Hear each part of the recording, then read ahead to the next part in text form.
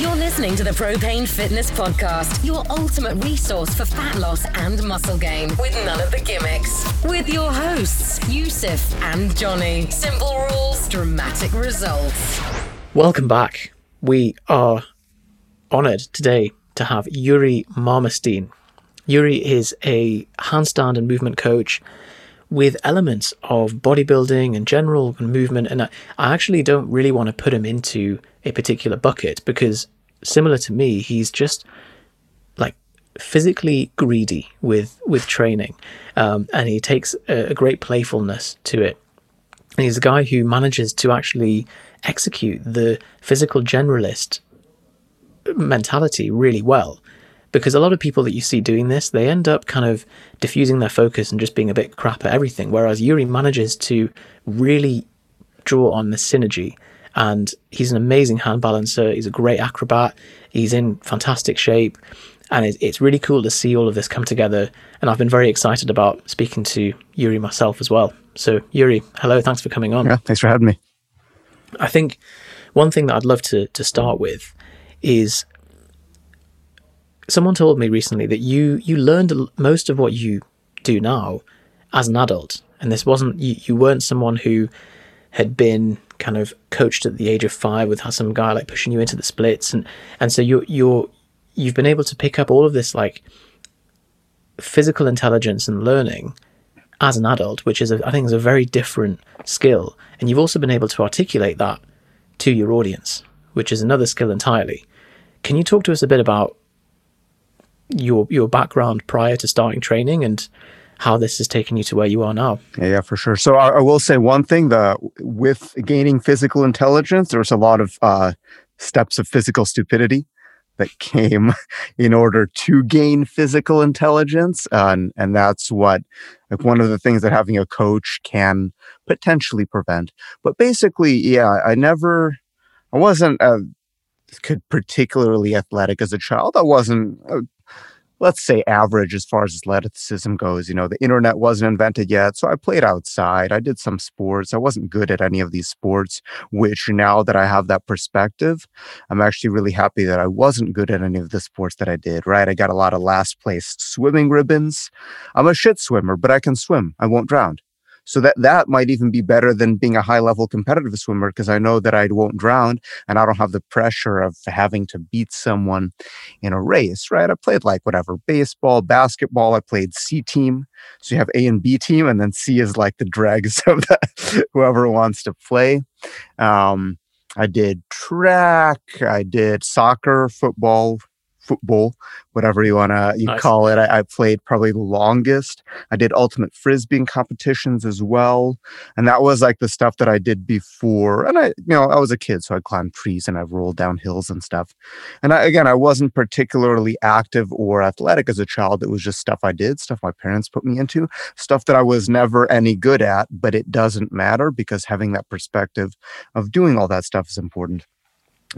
Started getting into more of the fitness stuff kind of at the end of high school. I started getting into martial arts, kung fu, also kind of self-taught, took a couple classes. I don't have any money, so I couldn't afford to take continuous classes. Sparred with a friend, kicked trees outside, watched a lot of Jackie Chan, Bruce Lee movies, Highlander, the series, and started getting further into that. Started getting into kind of handstand and bodyweight strength, because as I continued to do research, this was before YouTube, so there wasn't a lot of online materials, but you could find these old school strongman books which talked about body weight strength, handstand, these basic exercises, very kind of old school holistic mentality, which I still try to employ. From there, I got into capoeira. I got into more martial arts. I got into more gymnastics. Then I got into cheerleading, into weightlifting, into all this other kind of stuff. So it kind of went from there, but yeah, I never had a consistent teacher or coach. And luckily, by the time I moved to Vegas, and even in Cleveland, I had some people that I could consult. I had kind of some mentors that if I was stuck, I could ask them questions and steer me in the right direction. And that was very helpful, but I didn't have any of that at all for the first few years. And in doing so, it was an exploration. So what does that mean? It means I didn't know. I was lost in the woods. I didn't know where any path would lead, so I would follow a path. and maybe it would go somewhere, maybe it would be a dead end. But then what it comes down to is that I stunted my own progress to some degree. There's no positive or negative. I stunted my own progress as a practitioner, as an acrobat especially, because you build these habits and then you build upon these habits. And that's why gymnasts start at 5 years old, because by the time they're 18 or 20 and doing these crazy skills, they're not just chucking those skills. This is years of drills and body positioning that has been ingrained into them. And if you don't have that, none of that is really natural to do. It has to be taught. So in that sense, as an acrobat, for example, I really kind of fucked my own progress.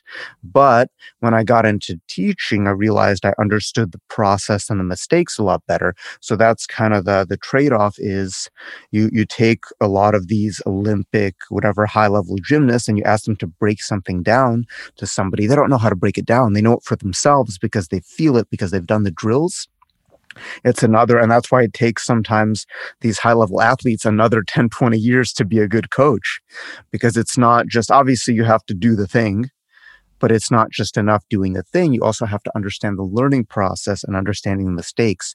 And that's one of those things that teaching yourself gives you those lessons, whereas being with a coach. So basically, I don't remember this exact quote, but I'm going to paraphrase. It's like, if you want to learn fast, learn from others. If you want to learn deeply, learn by yourself. Something like that. It's a pretty bad paraphrase, but I like the idea of it. That's a huge one. And I totally agree that, say with a gymnast, that's somebody who a lot of their learning has happened in the pre-conscious phase of their development. Like they've not even understood what they're doing before, like these kind of modules have been installed into their mind and body. And so for them to then teach it, it's almost like trying to explain to an alien, like, how do you reach over and take a drink of water with this glass? Like it's like... It's embedded. Just, and it's right, again, interesting. Like there's some videos I was watching of Charlie Tamayo, who's a very high level gymnast and very high level coach. And he's flipping these 8-year-olds doing these double layouts off the low bars. These kids aren't going to be doing that skill for another 5 years, right? But he's just flipping and making them do this skill. And what's happening is they don't know what they're doing. They're just flying through the air, but he's giving them that air awareness. And you can't teach an adult like that. You can't just put them through the positions and say, here, this is what you're going to do in 5 years. Yeah, absolutely. And I'm hoping that a lot of the value in people listening to this are people who haven't done stuff beyond like the basic gym training, but because I get so many messages of people saying, like, how do I just get started with learning gymnastics and handstands and that kind of thing? And I'd love to talk through that in a second. I think what resonated, or why your message resonated so much with me, is that I think, and I'm making an assumption here, Yuri, but what drives both of us towards training is kind of the same, in that I just find this idea that we've been gifted this body that we can explore and play around with, and it's got so many faculties and so many layers to it, and training is a way of expanding that self ability, that to try and like super specialize into one thing is almost like I'm too greedy to do that. I'm like, oh, but the adaptations that I would get from just doing that means that I miss out on all these other things. And I just want to kind of, it's like you're at a buffet and there's so many things that you can explore and try. And so to me, it doesn't make sense when I see a training modality or people that are like super restrictive in like, I will only ever use kettlebells, or I will only ever eat vegan or whatever. Because it's like, creates limitations. And interesting that you say that, because when I go to a buffet, I get a little bit of everything. I can't know that I didn't taste that thing, even if I didn't like it. I have to at least know what it tastes like. I have to know this food. Just the FOMO. And yeah, it's exactly, there's nothing wrong. Ultimately, whatever choice you decide, that's what you want to do. But yeah, you have a limited amount of time. Like I used the analogy recently of stove burners. You have these stove burners. You can't do everything at once. If you only know how to do one thing, what kind of limitations does that create? And And then it starts to bias your train of thought as well, because when you only know how to do one thing, you become less open to the philosophies of learning something else. And then there's an ego involved with that as well, because you get really good at doing this one thing. The further you go along that path, the harder it is to break that down and say, okay, I'm a beginner again in something else. And what happens a lot is that people who get very high level in something, they have trouble getting that beginner attitude again. They have trouble going to a class of something they can't do. Like, again, something interesting. I used to do this too, right? Because I used to think, okay, I'm decent at handstands, and I would go to a dance class, which is something that I'm not skilled in, but I wanted to learn. What would I do during the warm-up? I would do a handstand during the dance warm-up. Why? Because I knew that I was probably going to suck at the dance class, so I had to like validate myself. Well, at least I'm good at this one thing. Like, who gives a shit? That's what I'm realizing now, is that there is more value in not being good. There is more value in sucking at this thing and being accepting that you do. And there's more learning in that, because if you keep trying to pretend like I'm doing this, but I'm good at this other thing, no, it doesn't matter. And I like sometimes when I go to workshops and people recognize me, I don't want that. Like, I want to go as an incognito, as just a complete beginner, just to do the class. You might have to like shave your beard, like put on a wig or something. Just only if the FBI is looking for me. My name's Murray Jonestein. I don't know who that other guy.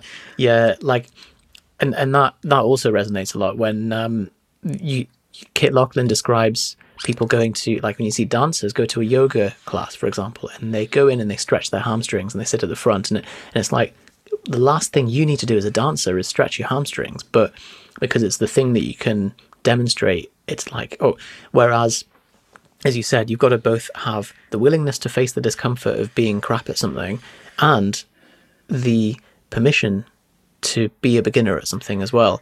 And the ego thing totally rings true as well. Like, I went deep down the powerlifting rabbit hole for a few years, and I was competing nationally. And even though it didn't really fit my goals by the time I was like really squeezing the lemon right at the end of it, and obviously the benefit that you get in athleticism from tumbling and all that stuff and a jump height and everything comes comes from taking your squat from 0 to twice body weight, and then maybe a bit more benefit going twice to 2.5 body weight. When you take it from 2.5 to 3 times body weight, like, all that's happening is you probably have to get quite fat to get to that level. You have to face a lot of injury risk. You're constantly putting yourself under a lot of spinal loading, and you feel stiff and horrible all the time. And I was like, hang on, what am I doing this for? Like, I'm coming in and I'm happy to get like 2.5 kilo increase on my deadlift in a year, and I've got everything dialed in, and I'm like, it's like the marginal returns are so low and everything else has to be sacrificed for it, that the only reason I'm continuing to do this is this ego thing, like the sunk cost fallacy. Yeah, exactly. And it's always a question to ask, okay, why am I actually doing it, and what's the purpose, and what's the cost? And there's no right or wrong answer.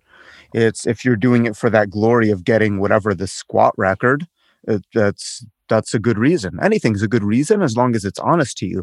But yeah, like, look at what was that interview with Hafthor Bjornsson after he pulled the 500 kilo deadlift, or 501 kilo. He could barely get out a couple sentences without breathing hard. So it's like what he does is amazing, but clearly there's a sacrifice, and then that's the question: is that sacrifice worth it? He's real lean now because he's been doing boxing, and it's all what are you doing it for? What's the real reason? That's honest to yourself, and is it worth to continue? Sometimes it is, sometimes it isn't. So do you have any regrets about your training journey? I think everything I've done has been a lesson. So it's not, like I said, if I had a coach my first 5 years, I could have saved myself a lot of trouble. I could have saved myself a lot of mistakes and bad habits in terms of some of the acrobatic movements that took me like so long to learn, and then even longer to fix, because when I learned it, not only did I not go through the basics and not learn the proper technique from the get-go, there's that element of being scared, because some of these moves are scary, and that makes the habits cement even harder. when you're scared of doing something, whatever you're going to do, it ingrains itself, it latches on. So in that sense, maybe it would have been nice, but honestly, I don't think I was ready at that point. I think if a coach came along and told me all these things, I don't think I would have listened. I think at that point I would have been like, fuck off. Look at how much success I'm having by myself. I can do a backflip. Like, who are you to tell me? So it took me even, another few years to understand how valuable that would have been. But I think my ego was too well developed at that point to be able to appreciate good advice.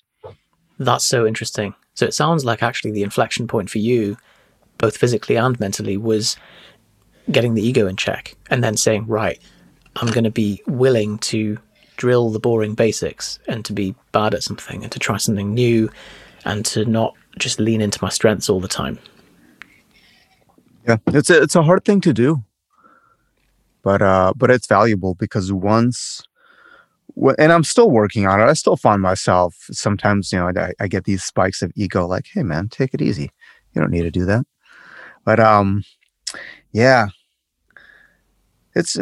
there's no right or wrong answer. If you can do something well, there's nothing wrong with showing it off. But at the same time, I think you need to have that sense of humility, because ultimately everyone knows something that you don't. Some people try too hard to project that, but there's always, every opportunity or mistake has a lesson. And it's better to make mistakes and learn lessons than to never make any mistakes, because you don't learn anything from that. If you only have success, you don't learn how to adapt. You don't learn how to create solutions. It's like this idea that the kids in sports, they get the participation trophies and then everything is first place. Like, what happens when they go out into life? When you're first place, when nobody told you or you don't know that you did anything wrong, then what's your perception of yourself? It's too high. And then what happens when you have to create a solution, when you have to completely redo something because it wasn't correct? It's important to have, basically, I started appreciating my mistakes and started understanding that when I make a mistake, that's actually more valuable than when I succeed, if I can understand and catch that mistake and learn something from it. Have you ever Success is cool, but there's no learning involved in success. Yeah. So, or especially if there's no feedback loop and you think you're successful and actually nothing's keeping you in check. Have you seen, I guess, America's Got Talent or American Idol or those kind of programs where you have someone who like clearly likes to sing in the shower, has no idea that they're a terrible singer, and their family are cruel to them, and they go like, oh yeah, no, you're great. Like you should apply for this. You should audition. And they just get completely shot down. And I think that's the cruelest thing they could do to them, because they end up going on national TV and being completely destroyed and having no idea. And the difference between their estimation of their self and their own abilities and reality is like the dissonance is huge. Thanks for good TV though. It makes me... Well, so this is like interesting. What I'm going to say about that is kind of embedding, but it doesn't make for good TV. And a lot of that is faked. And if you don't say what they want you to say to create that drama, they're just going to edit your words to make you say that. That's kind of how those shows work. There's a lot of the stories are really dramatic, but they're not that way in real life. It's like they have to create it. But I would say in terms of that, just in terms of connecting it to that learning process, is to have the Stoic philosophy of like, oh, something happened and now you're in a good mood. Why does something trivial that you have no control over put you in a good mood? Why can't you just control your own mindset? And if something good happens or something bad happens, why should that affect your state of mind? And same thing with that, like good feedback, bad feedback.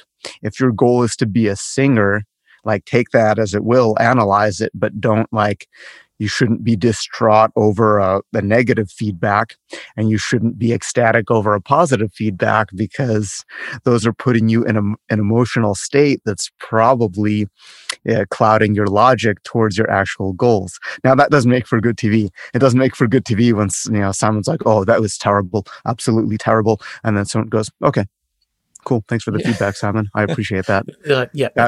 Nobody's going to watch that. They want to see the emotion, oh, I'm so happy. But yeah, that is true. Like it doesn't make for emotionally healthy practitioners. Right. And it's a bit of both of that too, in terms of the mindset. Okay, you're a shit singer. You should have enough of an awareness about yourself that you have a general idea of where you are in regards. And that goes both ways, because sometimes the people who are ignorant of how bad they are think they're really good. And then sometimes people who are actually very high level are so aware of the subtleties of being at a high level that they have a low opinion of themselves, because they know, okay, I'm a classically trained singer, but I've listened to Andrea Bocelli live, and I know that that's a high level that I can't attain. So I'm going to be harsh on myself, when in reality that maybe this person has 10 years of classical training that anybody who listened to it would be like, wow, that's amazing. So there's that level of it as well.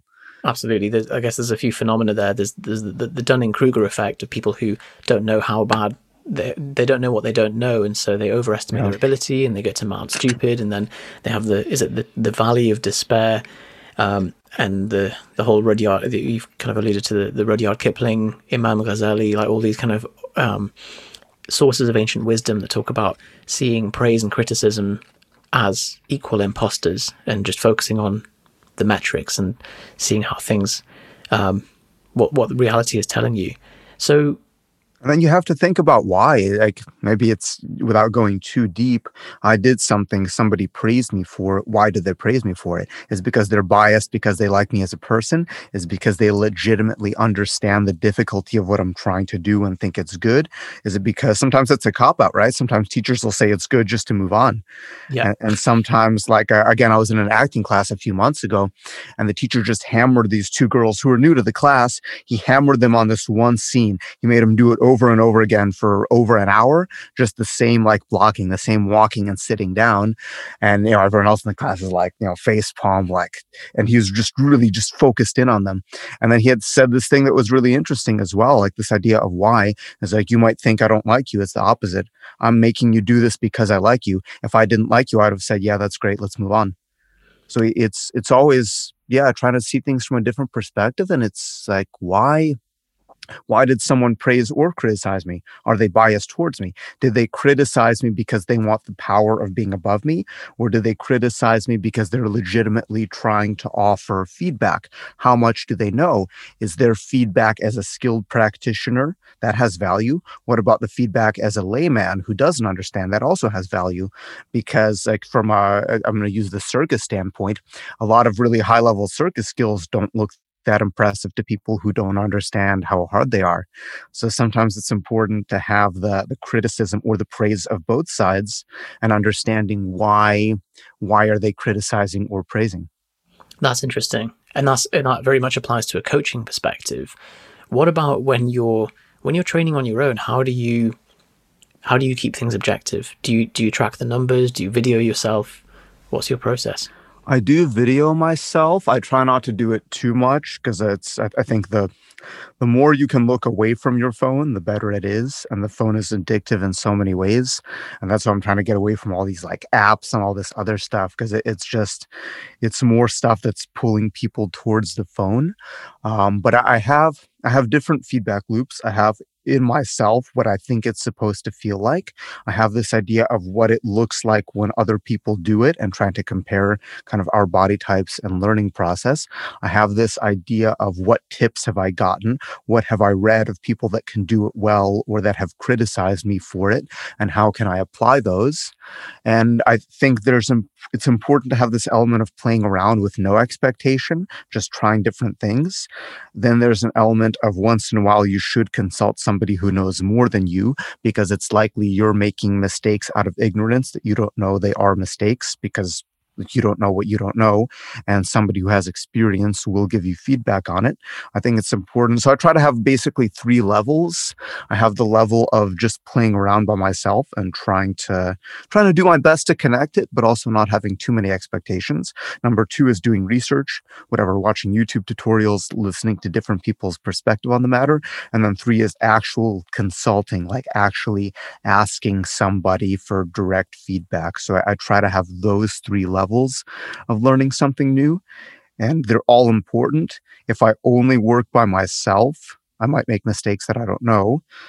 There's always a miscommunication when you're doing research. So you can read about something, doing it is not the same thing, and then connecting it. What did the person who wrote it have in mind? Likely we don't think the same. So there has to be some kind of translation, and it's never going to be 100%. When I make a YouTube video, I try to think about how people are going to interpret it, and I try to make it so that the interpretation is as clear as possible to multiple learning styles. That being said, I still get comments and people are confused. And that wasn't my intent. I'm doing my best, but I can't download, even if I could download my information to somebody else, the way I perceive that information is not something that I have to predict. And then, that level of, I don't like being coached too much directly because I like to learn on my own, but I know that it's valuable to have that feedback because a good coach is going to let me know the mistake that I don't know that I'm making. That makes sense. And you're using those 3 methods to really shine the light into any blind spots that you might have. And you're kind of flipping that and doing the same when you're coaching to kind of foolproof things as much as possible. I love that. Hey, Johnny here. Just a really quick interruption to this episode to let you know about a resource we now have up and running on propinfitness.com. One of the most popular questions we get from readers and listeners is, hey guys, what would you recommend for my starting calories for fat loss or muscle gain? How much protein, carbs, fat? How many calories should I eat to begin my journey as a starting point? Normally, this is something that we do for clients when they come into our program, the Propin Protocol. But recently, we have opened up the calculator that we use for all of our clients so that you can get a free calculation, a free starting point of what we would recommend if you were to start as a client with us for your protein, carbs, fats, and calories overall for either fat loss or muscle gain, customized to you and your goal. If you want to get access to that, it is totally free. You just have to go to propinfitness.com/calculator, enter your information, and we will send your macros and your calorie recommendations to that email address. And we'll also send you a few free resources over email just to pad that out and ensure that you have the best possible chances of reaching your goals in fat loss and muscle gain. Hope you enjoy the rest of this episode. When you are learning a new skill then, in terms of timing, how do you periodize? Do you say right, I'm going to double down and focus on this one thing, or do you run many things in parallel? Because the way that I've seen you do this, it looks like you've nailed a lot of these separate skills. Yet, if you were to see a CrossFitter do something, they end up very good at CrossFit, which is kind of if you're measuring that by the metric of timing in doing Murph or doing certain workouts, but you would never look at any individual part of what they do and say, oh, they're good at that. They're kind of a jack of all trades. And unless, of course, you have one of these CrossFitters that used to be an Olympic weightlifter and clean and jerks 200 kilos before he even started CrossFit, in which case that's previous learning. Yeah, so mostly, and this is something I'm trying to work on as well. My browser has 80 tabs open, and most of them are just shit that oh, I think that's interesting, I'll save it for later. And then it just keeps compiling. So most of the skills that I'm doing, I'm running all at the same time. The exception is handstand, which I'm even not really training handstands right now because I can't do everything at once.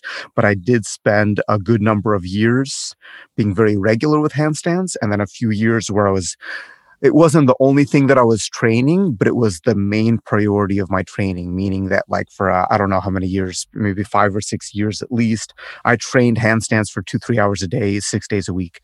And that was it wasn't the only thing that I was training, but I sacrificed a lot of other training to put time into that. Currently, I do kind of a bunch of different things at once because I'm doing so many random things. My schedule's so chaotic. Every time I train, I try to get one lesson. And this is what I recommend people that take my workshops too. Where's the value? I can't give you everything that I know. And I try, you're not going to be able to retain all of that. There's no way. But if you can remember from every lesson, from every session, if you can remember one thing, if you can get one lesson and then apply that to the next time you train, and you think about it, I review things in my head a lot, then you can continue. So it's just really simple. Every session, I've been getting into marksmanship shooting recently, and I'm still a lot to learn, right? There's some level of skill because I have body control and physicality, but there's also a lot of details I'm not aware of. And it's like the goal is to get, when I was just at the square range, just every time get a smaller grouping. And I was able to do that just by tweaking one thing every session. I do the session, I think about, okay, what did I change? How can I apply one lesson to the next one? And then you start to add complexity, but you don't want to take in too much information. So it's that same idea. I try to listen to everything that's told to me, but there's a point that I have to shut it out because I remember just one lesson, one thing. Because you can remember one thing. You can't remember 10 things. Yeah. And you can remember one thing to the point that the next time you train, you can fix that one thing. And then every time you train, you get a lesson. And then essentially you can make improvement to some degree. And improvement is very subjective. Sometimes it's obvious. Sometimes it's not obvious. Like sometimes, again, I'm using shooting as the example, like a competitive marksman, there's accuracy and speed, and those are kind of inversely proportional to each other. If you go fast, you can't be as accurate. And then there's just efficiency and cleanliness of the movements. And then you throw, like with handstand as well, you have time and you have aesthetics, and those are the obvious ways to get better. And you might get a longer hold. It might look cleaner. But then what about this idea of being consistent? What about being able to do it under chaotic conditions? What about being able to do it on a cruise ship, on the grass, on a windy day, when you've had a couple shots of whatever liquor, when people are watching you? So but everything you do, you have the opportunity to make a mistake. If you're not giving yourself the opportunity to make a mistake, then that's ego. That's like, I have this perfect, like, to even things you can do, give yourself a constraint, make it difficult enough that you might make a mistake and then learn from that mistake. So it kind of comes down to whatever we talked about first, is this idea of do the skills. You don't want to overload yourself. If you're making 10 mistakes at once, you can't catch them, but you want to challenge yourself enough that you're giving yourself the opportunity to make clear mistakes. And then you can catch yourself making those mistakes, and then you can start to correct those mistakes. And in a realistic scenario, you can only correct one mistake. I wish I'd heard that 10 years ago when I'm trying to learn a new move. Like And especially if you ask for people's advice or whatever, someone will be like, oh, throw your left arm up and then pull your right one in, and then, okay, make sure you take off your left leg more, and no, you need to squeeze your glutes here, and you end up like trying to hold 7 cues in your head at once. This is like when I go to the gym and I see that someone is trying to get help with something, and there's like 5 different people coaching them, even though and who knows, I'm not pretending like, oh, I know better because I have this experience. Maybe I do, maybe I don't.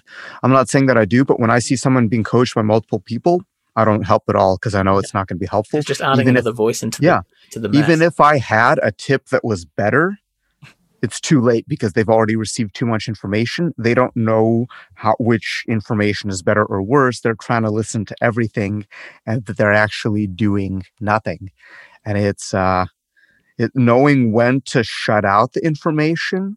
Not necessarily shut out, like I'm always listening, but knowing when I'm listening with the intent of doing that later because I already have that one thing to focus. And it's a scientific method to some degree. You tweak one thing. If you change multiple variables, then you're exponentially adding the complexity of how much something can change. But if you change one variable, then it's a lot easier to measure what that does to the entire system. Yeah, 100%. And I think that leads us on to the next question of if you've got someone listening now and they're like, right, this is making a lot of sense. Where do I start? Like, what's for someone who's a total beginner to this stuff? Maybe they've lifted weights before or something, but they want to start exploring their body in new ways. What's the sequence of things for people to learn, or what would you recommend? I would recommend before. And interestingly enough, if I was to work with somebody who said I'm completely new, I would have them try, as long as it's safe, I would have them try the thing that they want to learn. Like, let's say somebody wants to learn a handstand. They've never been upside down. I want to say, try a handstand. I don't care how bad it's going to be, as long as you can do it safely without hurting yourself. I just want to see what it looks like, because then it lets me know, are there psychological restrictions we have to work for? Are there physical restrictions? How much is the technique going to change? What is their perception of what the handstand is? So there's a lot of that. But basically, I would start people on cartwheels, to be honest. I think it's a very basic coordination. It's something that we pretty much all do as kids, and we forget about it. And it gives you a lot of lessons of not only going upside down and supporting the weight on your hands, but also this idea of controlling momentum in a different pathway. So cartwheels is very basic. Pretty much anyone can do some variation of a cartwheel. And you have to be okay with, okay, maybe my legs are bent and they're this low. It doesn't matter. When you're starting out, it doesn't matter as long as you're doing something with the intent of getting it better. But if I had to say super general, I think everybody should be able to do a cartwheel. And it's a good place to start because it's not dangerous. The chances, even if you fall completely onto your side, the chance that you're actually going to hurt yourself doing a cartwheel is very, very low.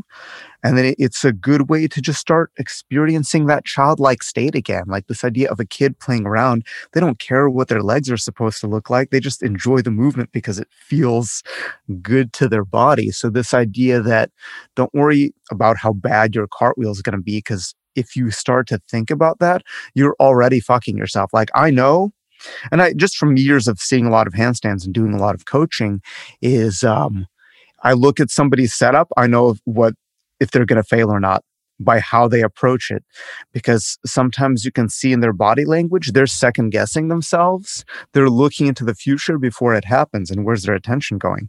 It's not in the moment. It's to how bad their failure might be. And you have limited amount of attention. And how many things can you focus on at once? You're saying when kids are fearless, like a kid will just throw themselves into something and not really be worried about the consequence. Whereas, and it's because they don't know. They don't have expectation. Obviously, like with kids are less likely to get hurt than adults because they're loose and floppy like a rubber. Like that's why you throw a kid on the floor, they mold to the floor and bounce back. But why is that? Why can't adults do that? It's because kids don't know that could get hurt. They don't have that perspective. And there's actually safety in not worrying, because what happens when you worry? Your attention goes into the bad things that might happen, and your attention is limited. Your conscious attention, you can't focus on, even when you multitask, you're still not focusing on many things at once. You're just switching back and forth. And if some of your focus is going towards the bad things that can happen that haven't happened yet, that's a lot more dangerous. Not all the time, depends on the skill, it depends on the situation, but that's more dangerous than just going for it.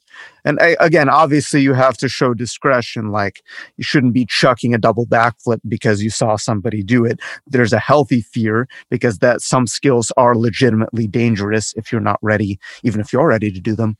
But yeah, this idea of not knowing, I think this is why a lot of times when I take classes, and I research things a lot.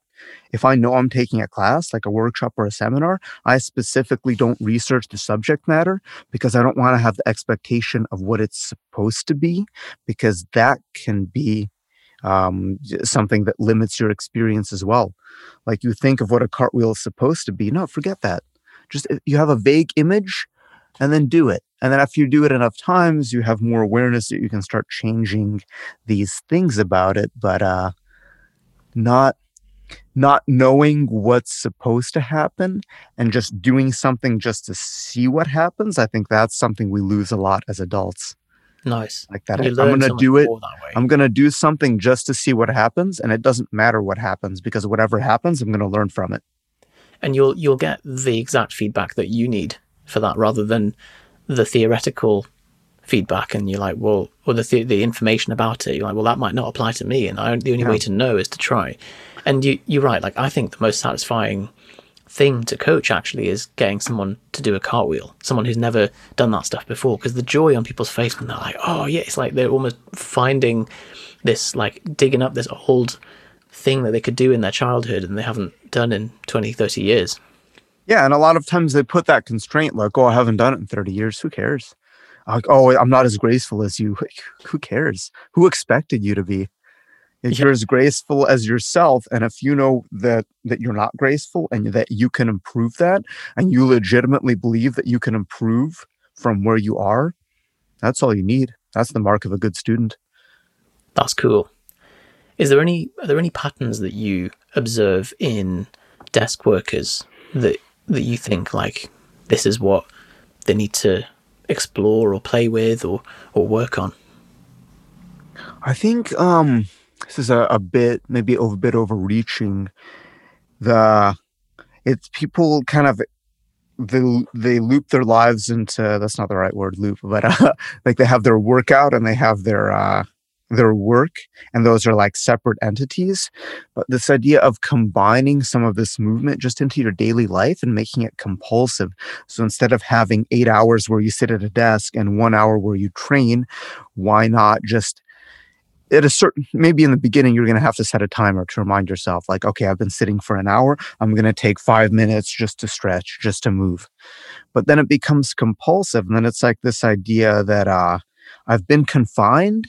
I don't know why, but I have this compulsive urge to just like move my body because that's a natural thing to do. That's what animals do. Again, cats are the best example. They're also some of the most flexible mammals. It's compulsive for them. It's not like, oh, I should get a workout. It's like, oh, I feel frisky. I'm going to do some sprints. Oh, I've been laying for a few hours, so I'm going to get up and I'm going to stretch myself. So kind of getting this animalistic intent of you've been sitting, you should feel in your body that you need to move. That's one thing. And it's not a pattern. It's just getting into this mindset that it should feel natural. It shouldn't be like, programming is a word that we use a lot. It shouldn't be programmed. It should be programmed into your subconscious that you should be moving throughout the day, even if you're sitting. That's cool. I think a lot of the restriction from doing that, part of it comes from just feeling like a slug and being lazy or being caught up with the work, and you end up losing attention with your body because you're so focused on what's happening, so focused on the emails or whatever. But also being in an open plan office, there's a social pressure to not be weird. That's important too. Yeah, you have to not care what people think about you because your health is more important than people's opinion, in my opinion. Like I used to work in an investment bank, and I had a hockey ball that I would like use to put in my glutes and piriformis and stuff, but I was like, I don't feel comfortable enough, considering how junior I was, to like get the resistance band out and do the rear delts and postural things. And there was a few people that would like, you could tell that they'd maybe walk to the coffee station and back just to get some movement, or they'd stand up when they're on the phone, like little subtle ways to fit this in. But now, luckily, most people working from home, that constraint has gone. And so I guess we can give ourselves permission to do that, and to, we're in a private space now to move as we like, set up our desk as we like. And yeah, it's because I worked in an office for a while as well, just for a couple of years. And yeah, these social standards of why is it wrong to want to move a little bit? And then it's like you risk people looking down on you because you're trying to take care of yourself. And to some degree, I don't know if that's part of it, but what is that, like the crab bucket mentality? Like some people don't want to see you succeed. They don't like to know that you're working on improving yourself, and they're going to look down on you because maybe they're self-conscious of themselves. This was almost 8 years ago now. I was stretching in an airport before a 5-hour flight. And I was not super inconspicuous. I was doing some fairly big stretches, but it's not like the airport was super packed. And this was a guy maybe in his 50s, maybe 60, overweight, was sitting a couple seats down from me, and he would just scoff every time I changed a stretch. And eventually he got up and yelled at me like, "Can you just be normal?" Like, whoa, bro. And it's an interesting thought of, is that on me? Or is that on himself? Maybe he's just viewing what he could have been if he hadn't let himself go for many years. I don't know. I didn't have a conversation with him. I didn't want to. But it's like... Clearly something that really upset him, though. Like, he was legitimate because he was on that same flight and he gave me a stare down when I was getting on that flight. Like, bro, I'm just stretching. I know that I'm going to be immobile or close to it for 5 hours. So I think because he's been immobile for the last 5 years, so... more than that, probably. Yeah. And it's an interesting thought. And coming back to that learning process, a lot of times people are apprehensive of starting because they're looking to the future. They think, I want an apple tree. This seed is so tiny.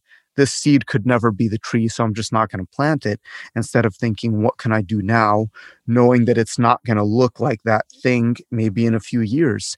And understanding that, like, to a little bit of a cliche quote, but the day you plant the seed is not the day you eat the fruit. So it's, people think like, okay, I want my shoulders open so I can do handstands, but currently my shoulders are, we're not recording video, I think, but currently my shoulders are nowhere close to being at a straight line to my body.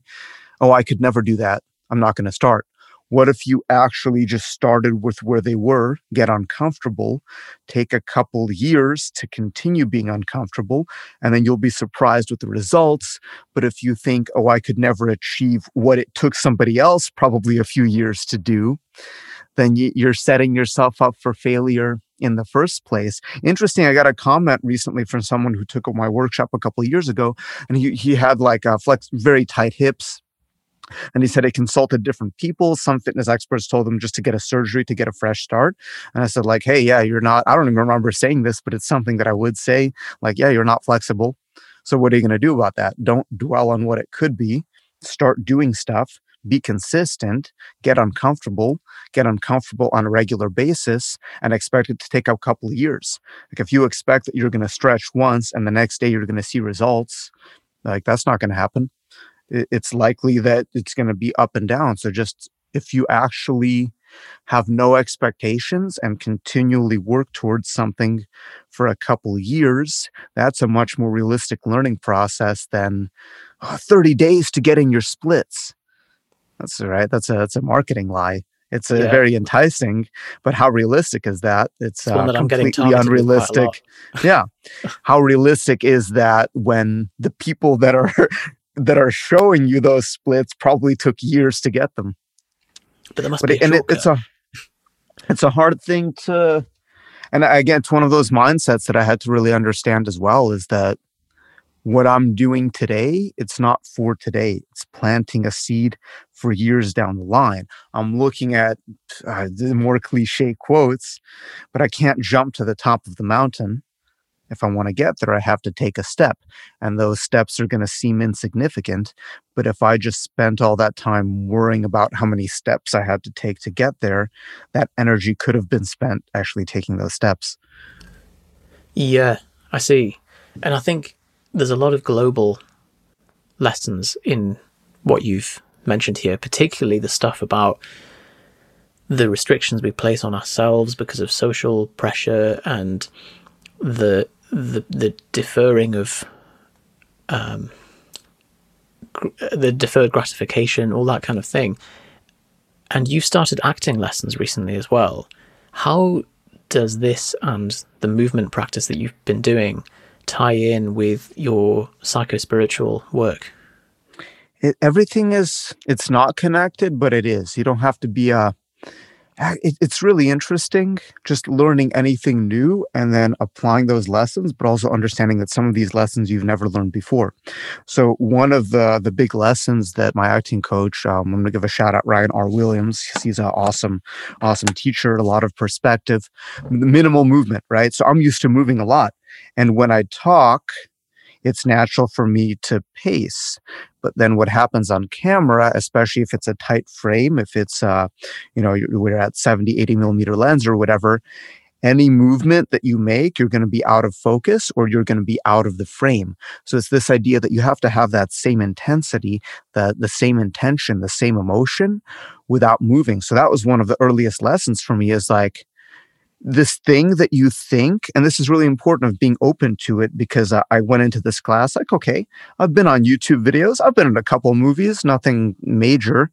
So am I going to do better than some of these people in the class because I've already been on camera to a certain degree? And then the reality, like the first class, we did this thing that was really interesting because it was literally something that I've been doing for a living for 8 years. And all of a sudden I found it difficult. And the exercise was, you just stand, you plant yourself, you get into a good posture. Good posture on camera is not the same as necessarily good posture standing, but you look more powerful when you have a height and length. And this was the exercise. Right? You pick up an eye line, you pick a point, you stand completely still, and for 1 minute, you deliver lines on something that you're an expert in, right? So you just talk about something. It could be fake. You could make it up. You could improvise. Could be something that you're legitimately an expert. And I was nervous. And I was like, okay, I'm going to talk about handstands.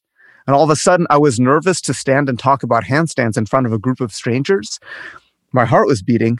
Like, this is literally something that I've been doing as a professional for 7 years around the world. Why is this constraint making me nervous? And that's what acting ends up being, is that the simplicity is more difficult than the complexity. Like, sometimes you have to take 2 steps on camera and make it look a specific way. And you would never think how much complexity it takes to open a door and walk 2 steps until you have to do it. Okay, we have to change the angle. We have to change the camera. Your steps are too fast. They're too small. You have to stand in this specific place so we can get this image.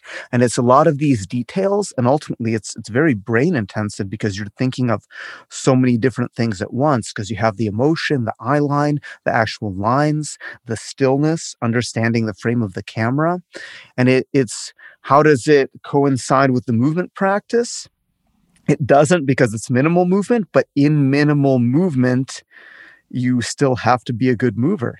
Because again, it's like I said, we were doing this scene in an upcoming film, and I had no lines in this particular scene.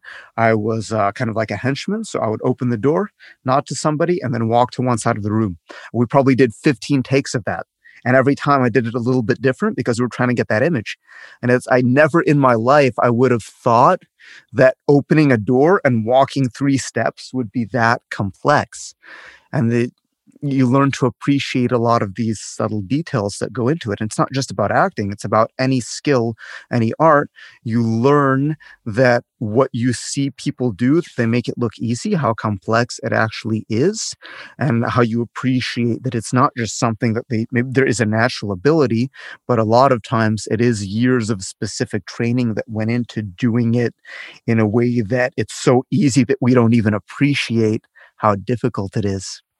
And then there's the changes of scope, as you said, whether you're doing film acting versus stage acting. And very, very different. Acting with your whole body and exaggerating the movements versus keeping them.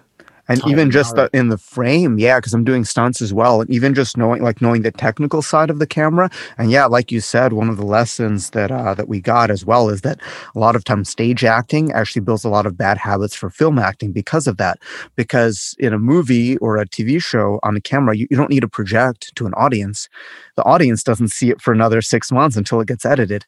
You don't need to project to the crew because that's not what they're there for. So it's like this idea of minimalism in many different ways is more powerful on camera than overacting. And then there's levels of that, and it's a lot of things. And it's just, for me, it was cool because it's learning a new skill. And then you learn, I use this analogy a lot as well. It's like layers of vision. Like all of a sudden you can see another 50 whatever nanometer wavelength that you couldn't see before, and it's been all around you. You just couldn't see it. Like birds can see magnetic fields, right? And cats can see into the UV spectrum. So whatever we can see, they can see more. And that's how I like to think of learning a new skill. It's like you learn to see things that have been around you all the time, but you've opened up this layer of your vision that now allows you to see more of that. And I can't watch movies and TV shows the same way now because I'm thinking about, okay, how do they frame that? That must have been a difficult scene to film because of this angle and how they're doing this. I wonder how they did that stunt. It's to some degree, it's more difficult to enjoy them. But to another degree, I enjoy them even more because now instead of just watching them, I'm appreciating the layers of work that went into creating this. And these are lessons that you can learn towards any skill set and apply. But I think it's really important to be a complete beginner at something and accept it for what it is and take those lessons. And then you learn that new layer of vision. And then as a teacher as well, now I appreciate another thing. Now, if I'm teaching, that's one of the reasons why I did weightlifting and dance classes and all this other stuff, because they speak a different language. Because if I'm teaching handstands to weightlifters, I'm going to try to speak their language compared to if I'm teaching it for a dancer. And if I was to teach a handstand workshop at a CrossFit and a dance studio, it would be the same information presented in basically a different language, because I have to think how they do, and doing that skill, like taking a few years of dance classes did not make me an expert dancer, nowhere close, but it gave me enough perspective to know that this is how dancers think. And if I explain it to them a certain way, it might have more success. Likewise, this is how weightlifters think, because I've done that for a few years. So that's what it comes down to as well, is being selfish as a teacher, because when I learn a new skill, I learn a new perspective with which I can teach the skills that I already know. I like the idea of that you're attuning your vision to something. And I think a phenomenon that I see with the cycle of learning any skill or any system is that you start off not being able to make sense of what you're seeing. So like you described there, you're watching a film, and this is before doing any acting. You watch a film and it hits you like a chord, like a musical chord, and you can't put your finger on why a scene is powerful or not, but you're just like, yeah, that affected me. Then you go through the process of learning about how a set is set up and where the microphones have to be and what's going through the actors' heads, and you've broken the fourth wall, and you're able to then see it from the technical perspective. But I think when you're deep in that, you end up, it overlays what you're seeing, and sometimes for a while you can't get that same enjoyment of a fresh pair of eyes would. And then you go full circle to eventually being able to see both, or to move between them. And for example, as a doctor, I think you start to see things that you saw as a student, where you're like seeing individual signs, and then the senior doctor would be like, okay, so this is a sick patient because of X, Y, and Z. And eventually you see enough of that presentation, and you get to the point where, you might see a senior consultant who's been doing a particular branch of medicine for 30 years, and they'll just walk in the room and they'll be like, that patient needs to be admitted. And they can't articulate why, but it's just because all these data points have just formulated themselves, and it's like a gestalt. Traders have the same thing. They might look at a chart and be like, oh, we need to sell that. But they can't necessarily articulate why, because all of that processing has been done under the hood. Yeah, it's super interesting. Like, even in my own teaching perspective, I remember when I first started teaching, I didn't know what I was doing. So I would just like throw one thing that I know. And it was a very simple thing, right? And then I was because I did so much studying, then I would give people 8 things, like, here's the 8 things that you're doing wrong. And that was an ego as well, because I'm not helping somebody by telling them 8 things that they're doing wrong. I'm helping myself, like, oh, look at how many things I noticed. And then I came back to telling them one thing. Even if I noticed 8 things, there's like that thread. What's the root cause of those 8 things?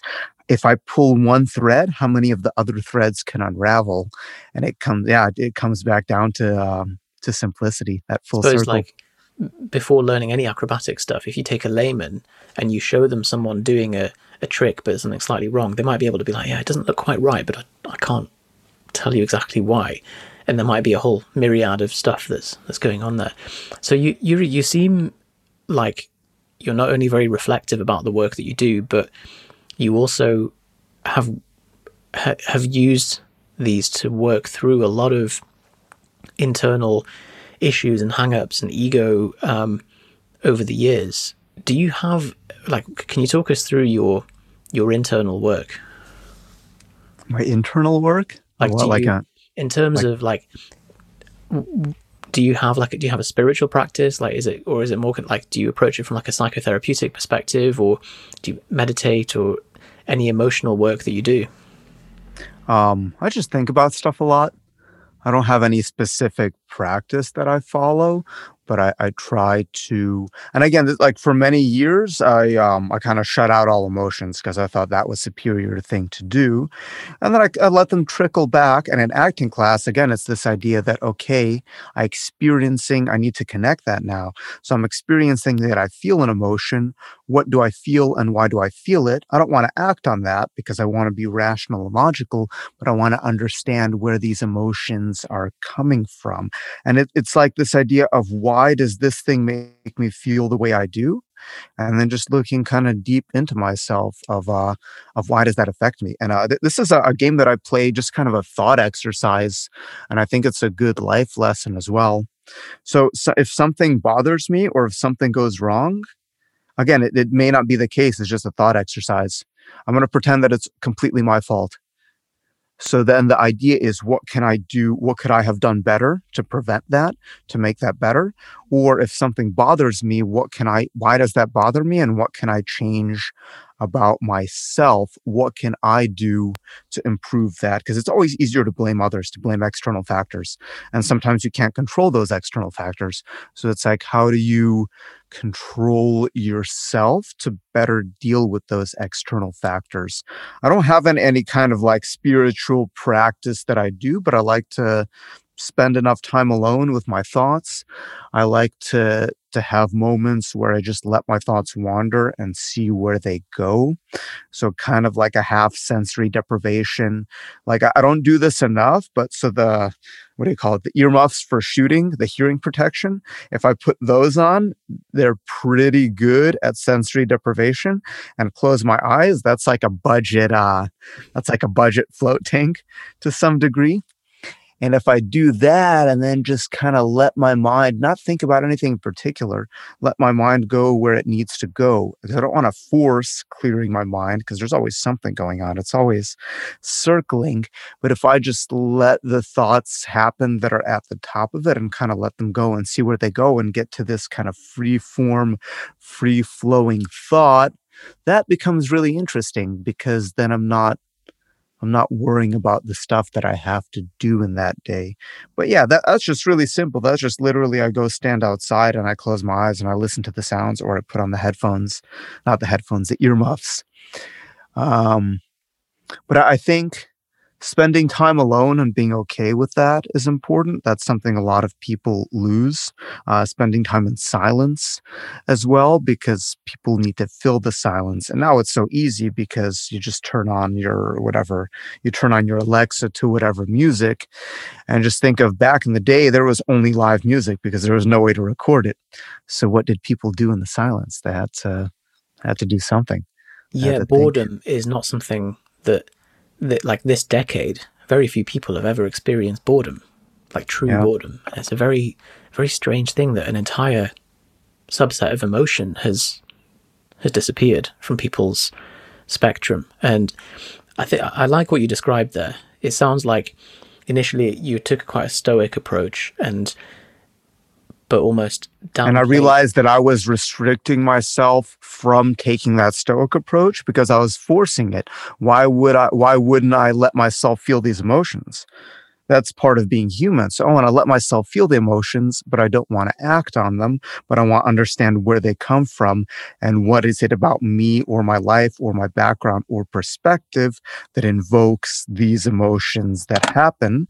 And from that, I can understand more of myself. And then from that perspective of acting, I have something to pull on. Still working on that. It's very much a work in progress. But then I have something to pull from when I have to express those emotions. For anyone listening, there's a practice that's been popularized by Naval Ravikant that very much reflects what Yuri's described here, which I'll find the link and put it in the show notes, but it's called something like Achieving Mental Inbox Zero. And the idea is 60 minutes every day for 60 days. You sit down, you do exactly what Yuri's just described, which is you just let all these open loops and clogged up thoughts and kind of things just come up and bubble out. And you do reach a point eventually where there's no more to bubble out, and you literally feel like you've cleared your inbox, and you're like, oh, I can think clearly. There's an again. interesting quote I heard a while ago. Is something like, you should meditate for 10 minutes a day, and if you don't have time, then you should do an hour a day. Yeah, that's Dalai Lama, I think. Something, yeah, I don't remember where I heard it, but it's an interesting 100%. I've definitely been in that situation before. I don't have time, and you're like, hang on, this is what I need to prioritize. So, just to wrap things up, Yuri, how have you found this year? It's been interesting, and I've learned more about myself than I thought I ever could have based on what happened, my reaction to that, watching how other people react to everything that's been happening, and just connecting all that. And like, I've learned I've learned that I'm not the type of person that I thought I was based on how I've responded to these events compared to other people. So essentially, my whole line of work was completely shut down, like the thing that I've been doing for 7 years, completely canceled. I don't know if that's going to happen again for a while, or if that happens. I don't want to get into my thoughts on on mandatory vaccinations for travel, but basically, if that's the case, I may not be traveling for a very long time. Again, I don't know. So it's this idea. Okay, things are, and I was injured for most of 2020 as well, so I actually couldn't even do handstands because I was dealing with a neurological issue in my hand. So it's like, not only is my line of work shut down, I can't even practice the thing that people know me for. So then it had to look deep. It's like, who am I? Well, I don't want to, who I am as a person is not the thing that I do. And how do I best express that? So take steps, right? Do something else. I've transferred some of the business online. It's not, I'll be completely honest, it's what I'm doing now. It's not nearly as satisfying as teaching in person. That being said, it still allows me to keep my blade sharp in terms of teaching. It allows me to reach people, allows me to practice different skills. So moving the business online and then starting new things like acting, voice acting work was another one. I was like, okay, I've been interested in this. So I have some time. Let's take some classes. Let's see where it goes, because now that I'm home, I actually have the opportunity to learn new things, and I couldn't do that when I was traveling all the time. Same thing, getting into stunts, getting into movie stuff, because it's something that I wanted to do, but I was so caught up with all of this traveling, and I kept telling myself, okay, I'm going to travel less, I'm going to travel less. But it's what I knew. So I kept booking more travel, and I kind of manifested it. I don't know if that's the right word. I didn't want all travel to be shut down. That wasn't my intention. I just wanted to spend a little bit more time at home. But yeah, in doing so, I learned a lot about that. And it's like, I always thought of myself, I guess, as a negative person, but I use that negativity to fuel myself. And turns out it wasn't the case at all. It's because I'm looking at some people's mindset. It's like they want things to be bad. It's like things are bad and I want them to be worse, because then I can blame my shitty life on how bad things are. Mm-hmm. And it's, yeah, I'd rather look to myself. I can't do this. This path is blocked. There's a tree on the road.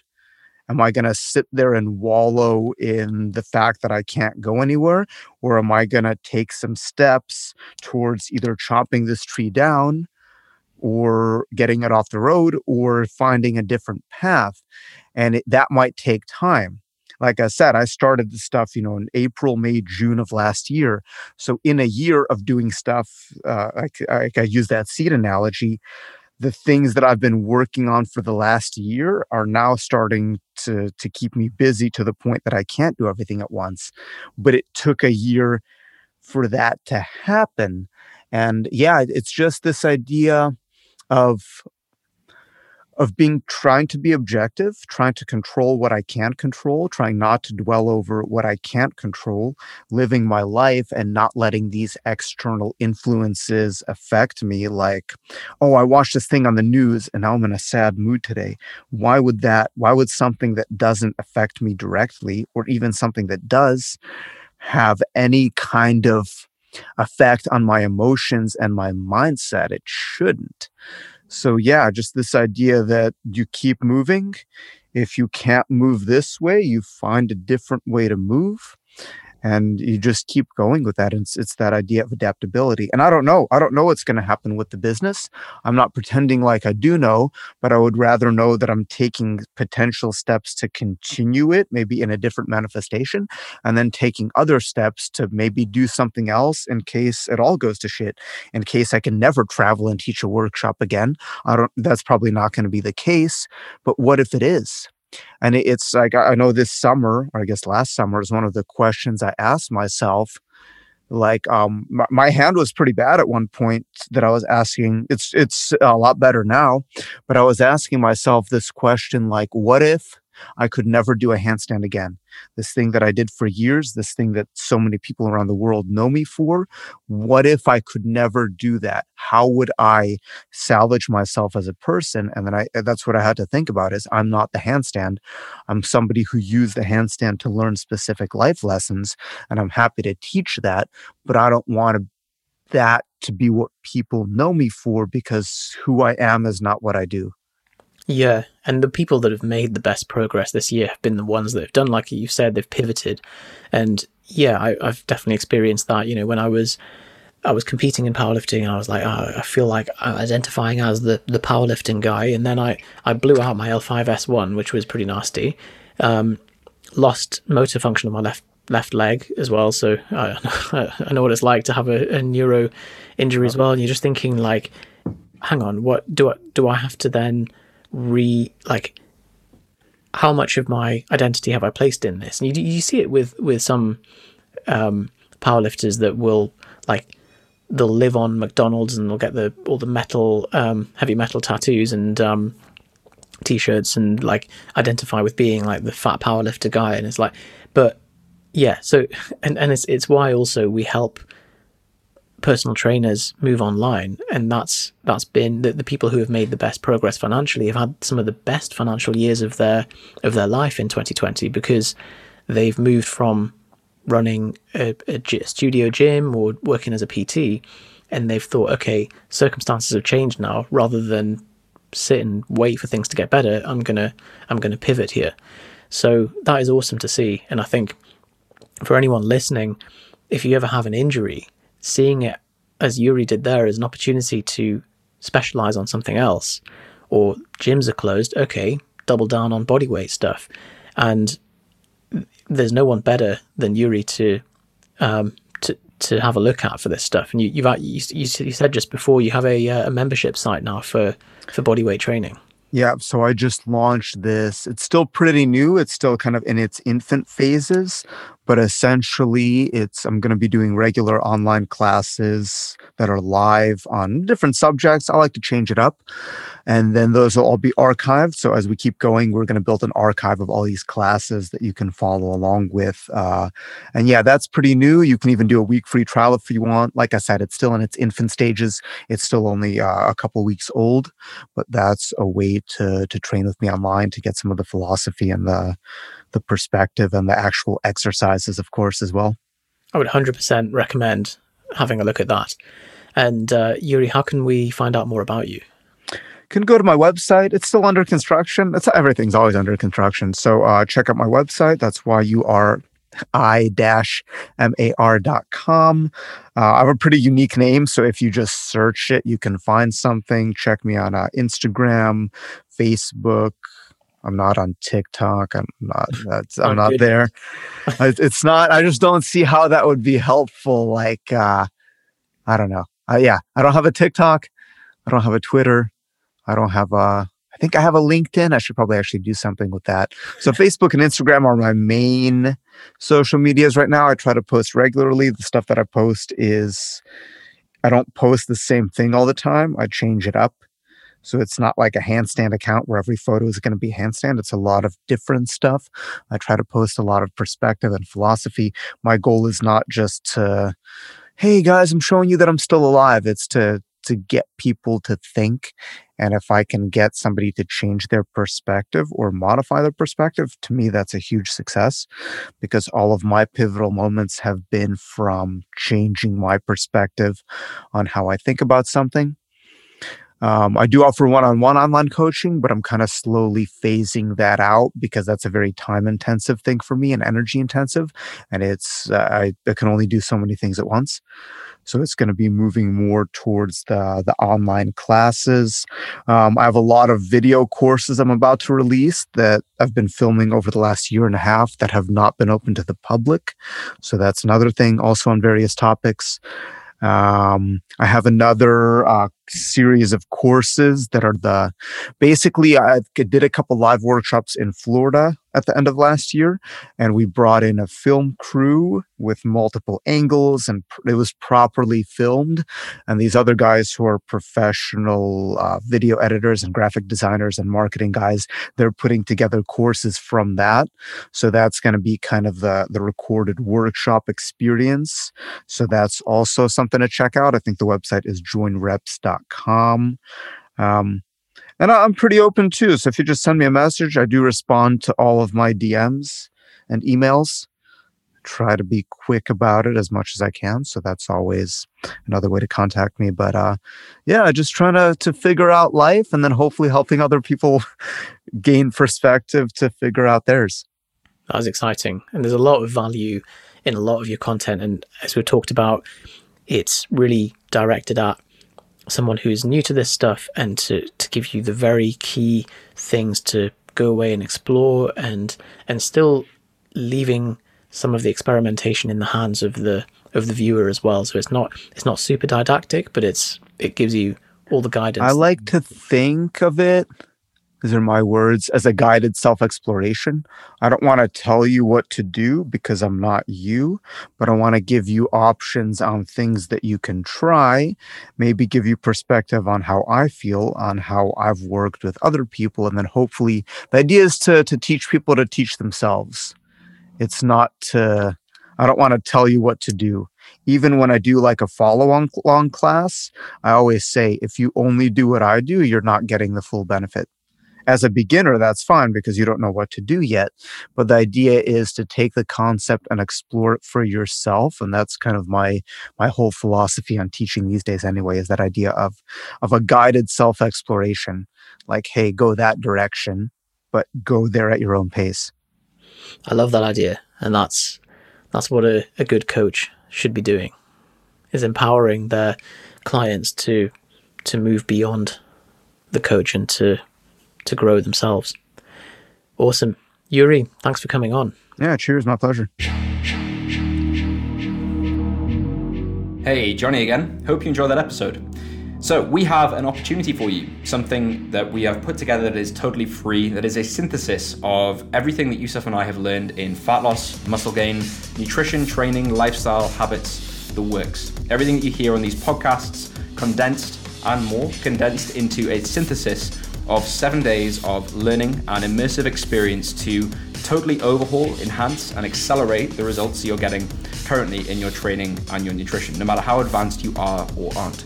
We put together a virtual learning interactive coaching experience called the 7-Day Kickstart that you can take part in whenever you're ready to. To join, simply go propinfitness.com/7-day kickstart. Enter your details and you'll be sent everything that you need. You'll be coached by the Propin Fitness coaching team over 7 days for free. You'll get 7 days of content sent to your email completely for free. And it gives you a look behind the scenes of what we do with clients, and gives you a ton of information that previously was only available to paying clients inside of our world. So propinfitness.com/7-day kickstart to take part, and we hope to see you inside. See you in the next episode. Speak soon.